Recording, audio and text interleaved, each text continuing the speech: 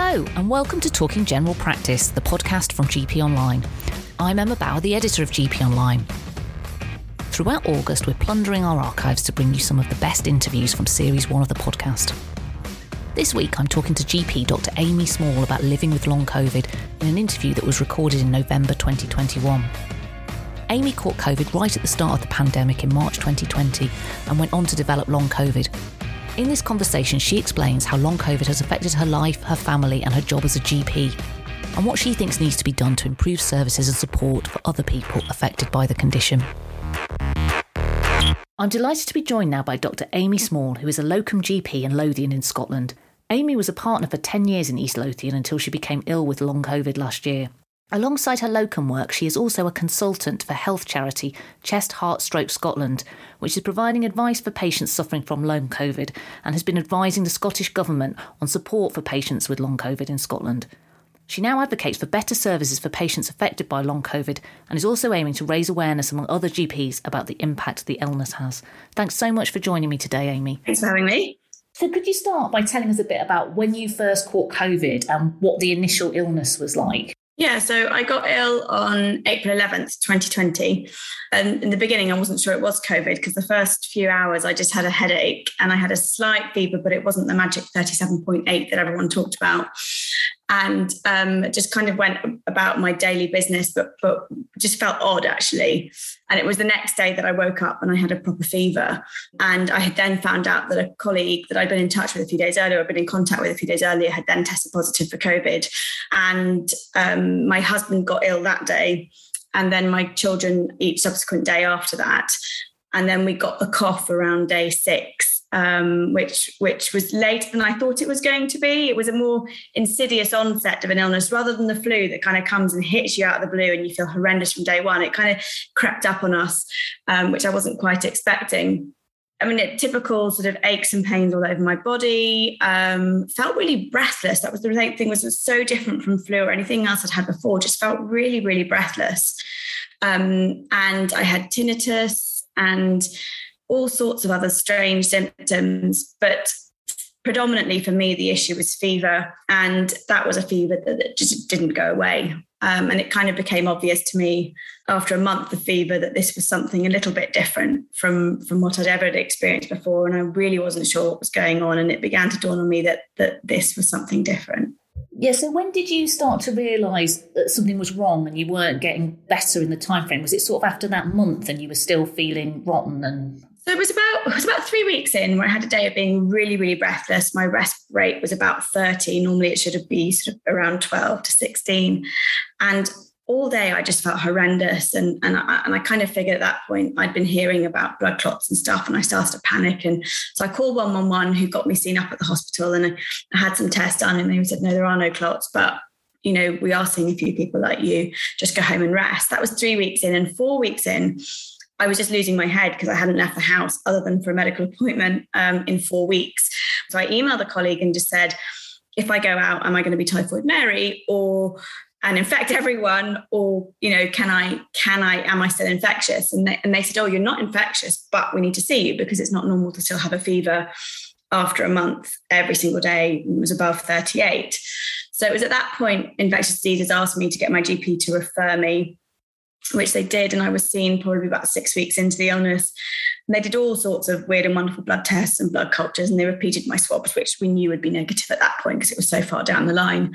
And they just said, we're not really sure what's going on. We're hearing about people like you. We'll call you in 3 months and see how you are. And I was kind of just left to get on with it really at that point. And I think my brain wasn't really working that well. So I just accepted it and went home and got on with it. But it was tough because having 2 little children and not being able to get anyone to help you, and both my husband and I have long COVID, you know, we were literally just like existing. And it was really then I realised that this wasn't right, you know, that there was something much bigger than me that was going on. So what were the ongoing symptoms you were experiencing and how were they affecting your day-to-day life? I guess one of the main things was the fever, and that just made you generally feel rubbish. And then it was really tachycardic. So I began to notice that as I was just standing up to brush my teeth with an electric toothbrush, I wasn't even having to work that hard. my heart rate, I looked down at my watch because I thought, oh, I feel a bit breathless doing this. And I've got one of these Garmin watches, and it said that my heart rate was 110 brushing my teeth. And I was like, I'd never paid a huge amount of attention to my pulse in the past. I knew that my resting heart rate was in the high 50s because I was fit and active, and that was normal for me. But I thought, this is odd. And I couldn't walk up the stairs without stopping because I was just so breathless and aching all over, head to toe myalgia. And so those were the big things for me. Headache was a really big feature. And that's something a lot of people with long COVID complain about, is headache. And that was just there every day, sometimes migraine and sometimes just a background headache. There's tinnitus and vertigo. So quite often very dizzy. And then it was weird, like 4 months down the line, I lost my sense of smell. That just happened a lot later, but only luckily for me for a month or so. I know for others have had it much longer. And then I had a deafness in one ear for several weeks, just really couldn't hear well out of that ear at all. So it was really weird because it would kind of come in waves, and definitely something sort of neurological going on. And then I realized every time I kind of pushed myself, my fever would go up. So if I walked my kid to nursery, my temperature then that afternoon would be 39. And to me, that was just bizarre. I'd never experienced that. And I think the other big thing was brain fog. So my head just didn't work properly. I just felt like I was in a haze. I would often lose my words. And then things like if I would make a recipe for something, I would always leave out at least one ingredient. And that was never that wasn't me. And then if I pushed myself too far, my speech would start to slur. I actually physically couldn't articulate. And that was really disconcerting. So when did you sort of work out that you had long COVID? How did you come across the term long COVID and work out that's what you were suffering from? So it was actually on social media. Paul Garner is a doctor who's got long COVID, who wrote an article quite early on in the BMJ about his symptoms. And I remember reading it and showing it to my husband and going, this is us. This is what we've got. And it was hugely reassuring to know that we weren't the only ones. And it was around that time that the term long COVID was born on Twitter. And so I'd been following various people on Twitter, seeing what was going on there. Then I think it must have been about June time that a Doctors with Long COVID group popped up on Facebook.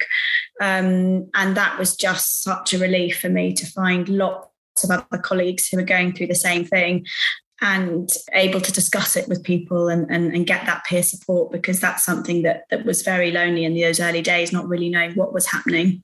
So how did you work out what worked for you to get better? Because it seems to me that lots of different things work for lots of different people. And like you say, it depends on what symptoms you've got. I mean, were you just really laid up for a really long time, or did you start to get progressively better?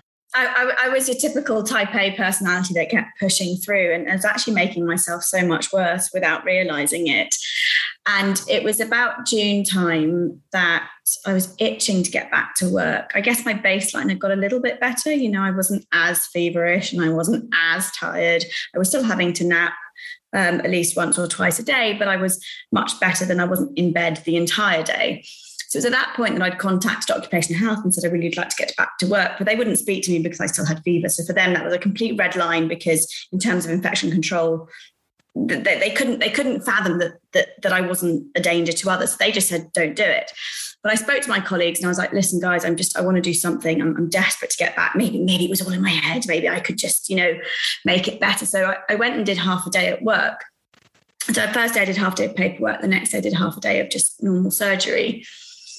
And that left me bedbound for 10 days. I have never experienced anything like it before. I literally couldn't chew cereal because my jaw hurt so much. It was so fatigued. I could hardly speak. I could hardly lift my arm to drink water.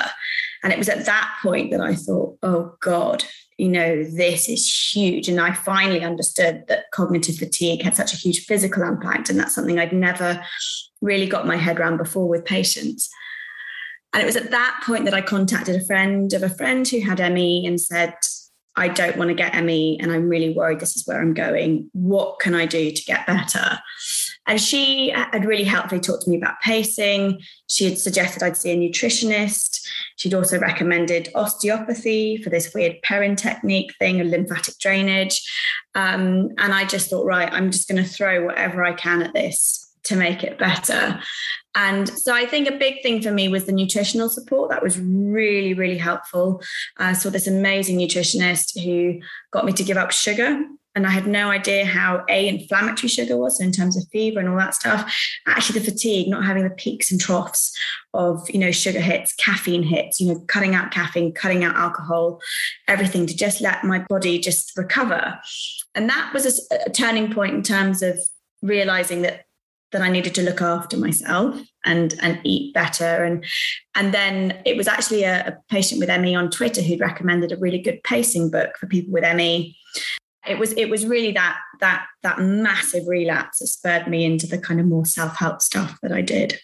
So I just want to come back to what you said about pacing. Do most GPs understand what pacing is? Well, I don't think so. I mean, I've not heard about it. Maybe they're better GPs than I am, but I certainly didn't. I just thought pacing meant do it more slowly. And it wasn't till I'd got this book on pacing that I really understood. And I always use this cooking analogy, and I learned that from my own experience. And I sort of went off to the kitchen and I learned that I had to sit, not stand, to peel my carrots and then go back to the living room and rest. I would then go back a bit later and sit to chop the carrots and then go back and rest.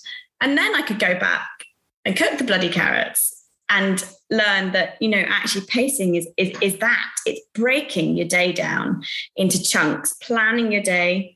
So even if, and that I think sounds very strange when you're ill, because you're like, well, what have I got to plan? I'm ill, what am I going to prioritize? I'm ill, and actually it was like, okay, well, if I'm going to have a shower and know that I've got to be out and maybe have a phone call with a friend, I can't do those three things in a row. I've got to plan in rest breaks between that. So, and for those who are super ill, well, maybe I will brush my teeth and then go back and rest, and later on go and do the mouthwash. It's about just basically breaking everything down and planning rest breaks around it. And once you can do that and you understand that and learn that, it's really, really hard though, because it just goes against every grain of my personality that, exists. But once you learn that, you then learn, I think, to have a much better quality of life. Even if it's quite restricted, you then just don't feel ill all the time, because the more you push through, you're just poisoning yourself effectively. And so for me, that was quite revolutionary. And I think that's where GPs need to learn more about what pacing is if they don't know. I mean, one of the things you have spoken about before is obviously there did come a point where you did actually lose your job as a GP partner. I mean, are you okay to talk about that? Yeah. I mean, I think for me and the reason I talk about it is because, well, for several reasons. One of the reasons I think it's important that we understand how much long COVID impacts us beyond the illness, that the massive ramifications. And, I'm lucky. As long as I'm well enough to work, I will always be in work. We're hemorrhaging GPs. So that for me, that's not an issue. But, you think about Joe Bloggs, who's been a labourer for 25 years, and that's all they've ever known. And their work is very physical, and they lose their job. They're completely scuppered. And we know that our benefit system isn't fit for purpose. We know that people won't qualify for PIP and other things because it's an invisible illness that waxes and wanes, and that system is deeply flawed. So for one reason, I said if a GP can lose their job, then actually, this is huge. And when we look at the statistics, the number of people with long COVID, we think 10 to 14% of people that got COVID developed long COVID. This is a societal issue that we need to look at. So that's one reason why I talk about it. The other reason I talk about it is that that's also what made me discover an underlying problem with long COVID that I didn't know much about. And so it was at my last meeting with my partners that I was pretty sure I was going to lose my job. And I was really anxious before the meeting, understandably. So I thought, well, I had some out-of-date beta blocker from when my father was dying. And I thought, I'm just going to take that because anything can help right now to get through this horrible meeting. And I noticed that I felt less breathless generally. And that day I walked up the stairs without stopping. And it was just bizarre. It was like a sort of light bulb moment. And I've been reading about POTS, so this postural orthostatic tachycardic syndrome. And I'd been reading about links to that and long COVID and how people were getting diagnosed with this. And I had been tachycardic throughout, and I had noticed that if I did push myself and my heart rate went higher, that I was then more unwell with higher fever and more breathless. So I phoned my GP after the meeting and said, look, I really wonder if I've got POTS and off the back of this self-management, whatever diagnosis, could I try a different longer acting beta blocker? And she said, absolutely. And for me, that was a massive turning point, because within 2 weeks of the actual cutoff date of my job, I started locuming again because I was well enough. So, that was huge. And I think that's where I realized that actually we need to know more about these underlying associated illnesses that people with ME and other people have been talking about for a long time, but GPs just don't know much about. We're not taught about it at medical school. It's not on the GP curriculum, So for me, that was a really big turning point. And that's also why I talk about that whole period, because that was a discovery and what got me better. How was it that you came to lose your job as a partner? So we had a 6-month cut-off clause in our partnership agreement that stated if you were unable to fulfill your partnership duties over a 6-month period, the others could vote unanimously to expel you from the practice. I guess I was just naive to think that even though we did all get on really well, we were a very close team, we worked really well together, we socialized outside of work. When your back's up against the wall and you're exhausted and they've all been working through the pandemic, that, actually for them, they thought I was going to get ME and I was going to be a disabled partner. And they at that point couldn't take that risk. And it was just sad because I think, I felt very betrayed. And I think I also just felt that it was very short-sighted. And history will show that I got better quite quickly and that was fine. But I think the big issue was that I'd had a big occupational health review that showed a very slow phased return that could have taken up to 5 months. And that just made it very difficult. So I wasn't well enough at the 6-month point to go back. So some of the things you talked about there and the treatments and things that have worked for you, some of that obviously was medication. And I think there's a lot of GPs that don't really understand that there are some medications that can be given to people with long COVID to help some of the symptoms. What do you think it's important for GPs to know about long COVID? So I think it is about reading between the lines and not getting too bamboozled with all the symptoms and trying to focus on systems in a way that we always have. So trying to remember that, breathlessness isn't always respiratory. We have patients who come and see us who are breathless. So we think, okay, well, I'll do a chest X-ray and some of them get blood clots ruled out and other things like that. And then they think, okay, there's no lung problems, off you go. But actually, in my case, the breathlessness was related to POTS, which some would say is neurological, some would say it's cardiological, but, it's trying to remember there are other causes. So it's trying to keep an open mind, trying to be curious about the symptoms that your patient has. So I would say go away and learn about POTS, learn about MCAS, mast cell activation syndrome, which is something I'd never heard of before, but it's where people are having strange reactions as a consequence of COVID. They're intolerant to foods, they've got lots of gastro problems, they're having weird reactions, skin rashes, and finding that actually antihistamines can be very helpful and low histamine diets can be very helpful.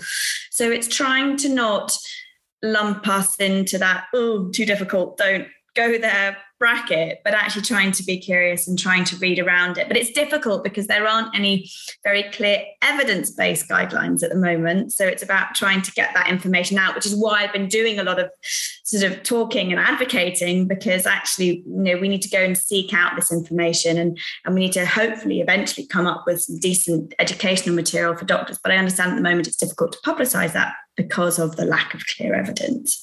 Going forwards, how much do you think long COVID should be a condition that would be managed by GPs, and how much do you think it should be something that's managed by a sort of bigger specialist team? Ultimately, I think it will be a condition that's managed by GPs in the long run, once we've got more support out there and information for GPs to have the tools to handle it. So I think at the moment, yes, we are reliant on specialists because we don't have the advice, the evidence base, the guidance there. So yeah, I can see in maybe 5-6 years' time, GPs will have more of an idea once we've got that there. But I think ultimately we're always going to have access to physio, OT, psychology support, which is why I'm very keen to base models on, for example, the Hertfordshire model run by Dr. Master, where it's a GP-led service embedded in a hospital setting with access to a multidisciplinary team. So she's brilliant because she's got the GP holistic approach, but has at her fingertips access to CT scans if she needs it, MRI scans if she needs it, advice from specialists who've seen the sort of more complex patients. And so really that would be the model that I'm trying to push and trying to get into Scotland, because I think ultimately, yes, it's a GP that has probably the best insight into that holistic approach, but it's sort of GP plus, if you like, with the access to the other investigations.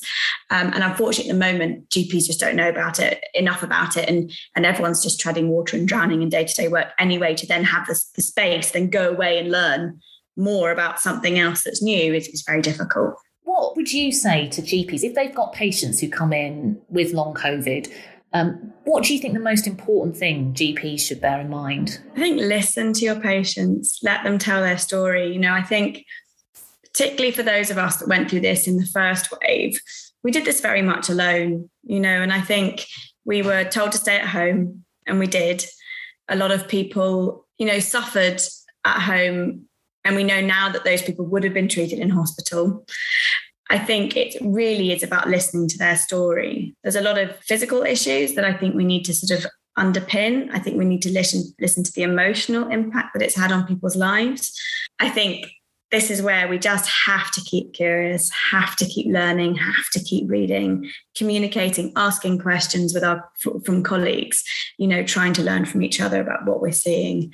But above all, just have that empathy there. Have you come across quite a lot of other doctors and nurses or health professionals who've been really affected by long COVID? Do you think it is becoming a big sort of occupational health issue for the NHS potentially?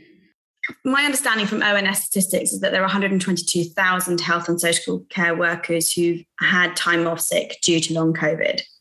So, that number screams big.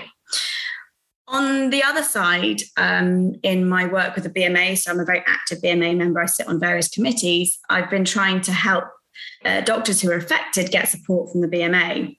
And the problem the BMA are facing is that actually the numbers are very low. So there are several GPs I'm aware of who've lost their partnerships. There are salary doctors who are now looking at losing their jobs. There are salary doctors in hospitals who are looking at losing their jobs or, having real issues. So there are certain constraints within the NHS that are frustrating in terms of phased return to work. It's a standard 4-week phased return or you lose pay. Now, I would love to be able to square that circle, to be able to get trusts to look at, prolonged phase returns where people are paid, because this is the big issue, is the income factor. So it's actually, they're not in a doctor's interest to do a phase return over a 4-week period, because they may well then get better pay for a longer time if they're off sick completely. But then you get to that rub point of, well, I need to get back to work and I want to get back to work, but I can't do it in 4 weeks. And then what do you do? So charities like the Cameron Fund, which support GPs, have seen a rise in people contacting them. I certainly did contact them because at the point when I lost my job, my husband's salary was about to go to half and my roof was leaking and we were in the process of remortgaging. And it was just a bombshell that hit our family. And I just didn't know what we were going to do. Were we going to have to sell our house? What were we going to do? And they provided amazing financial advice for me. I actually didn't need their help in the end because I managed to start working. But so the charities are certainly getting more contacted. And I certainly think, amongst the bigger healthcare professionals, I suspect, amongst nurses, physios, etc., this is, going to be a bigger ongoing issue. But until we can get that phased return thing squared, it's going to be very difficult to get people back into the workplace in a way that they are well enough to do their job properly and not perpetuate their illness going forward by pushing through. So that's a bigger piece of work that people look at. Your health now, are you better now, do you think? Or is long COVID, is that something you've just got to live with for a really long time, do you think? If you'd asked me that about 6 weeks ago, I would have told you I'd recovered. I'd managed to exercise regularly. I was exercising 5 times a week. I'd taken myself off my medication. I was feeling great. I then had the booster and that caused a big relapse for me. But, you're stuck between a rock and a hard place. Do you get the booster or do you get COVID? Either which way, And I think that for me was a real kick in the teeth, because it set me right back. I was back to daily fevers. I was really breathless. I was really tachycardic again. Yeah. And I couldn't work that week, and I lost income. And if that was really hard. And then it made me realize, this isn't something that's just going to go away. And it is still there. So I'm back on my medication. I just started exercising again this week a bit. And I'm just going to have to take it slowly and pace back to health. But I suspect it will be something that will be around probably for, I can probably get my head around a couple of years. I don't know that I can get my head around much more than that. And I think that's where we have to look to the ME community. These poor people who they call themselves the missing millions, and they are, they've just been left neglected, put in that ME box, and off you go. And I think, I look at them and I think, gosh, we have so much to learn from them, and so much, strength we can gain from what they've experienced. And actually, this is time to change, and this is what I say in every group. I was saying it with Scottish Government repeatedly. If we can get this right for people with long COVID, we can get this right for so many other conditions. That Hertfordshire model can be applied to many illnesses. It doesn't have to be just long COVID. If we can get the benefit system to recognise invisible waxing and waning illness, actually that's really important. If we can change phase returns in the NHS to accommodate chronic illness, again, it's not just about long COVID, it's about chronic disease. And I think we need to change our attitude to it, and we can't just keep ignoring it.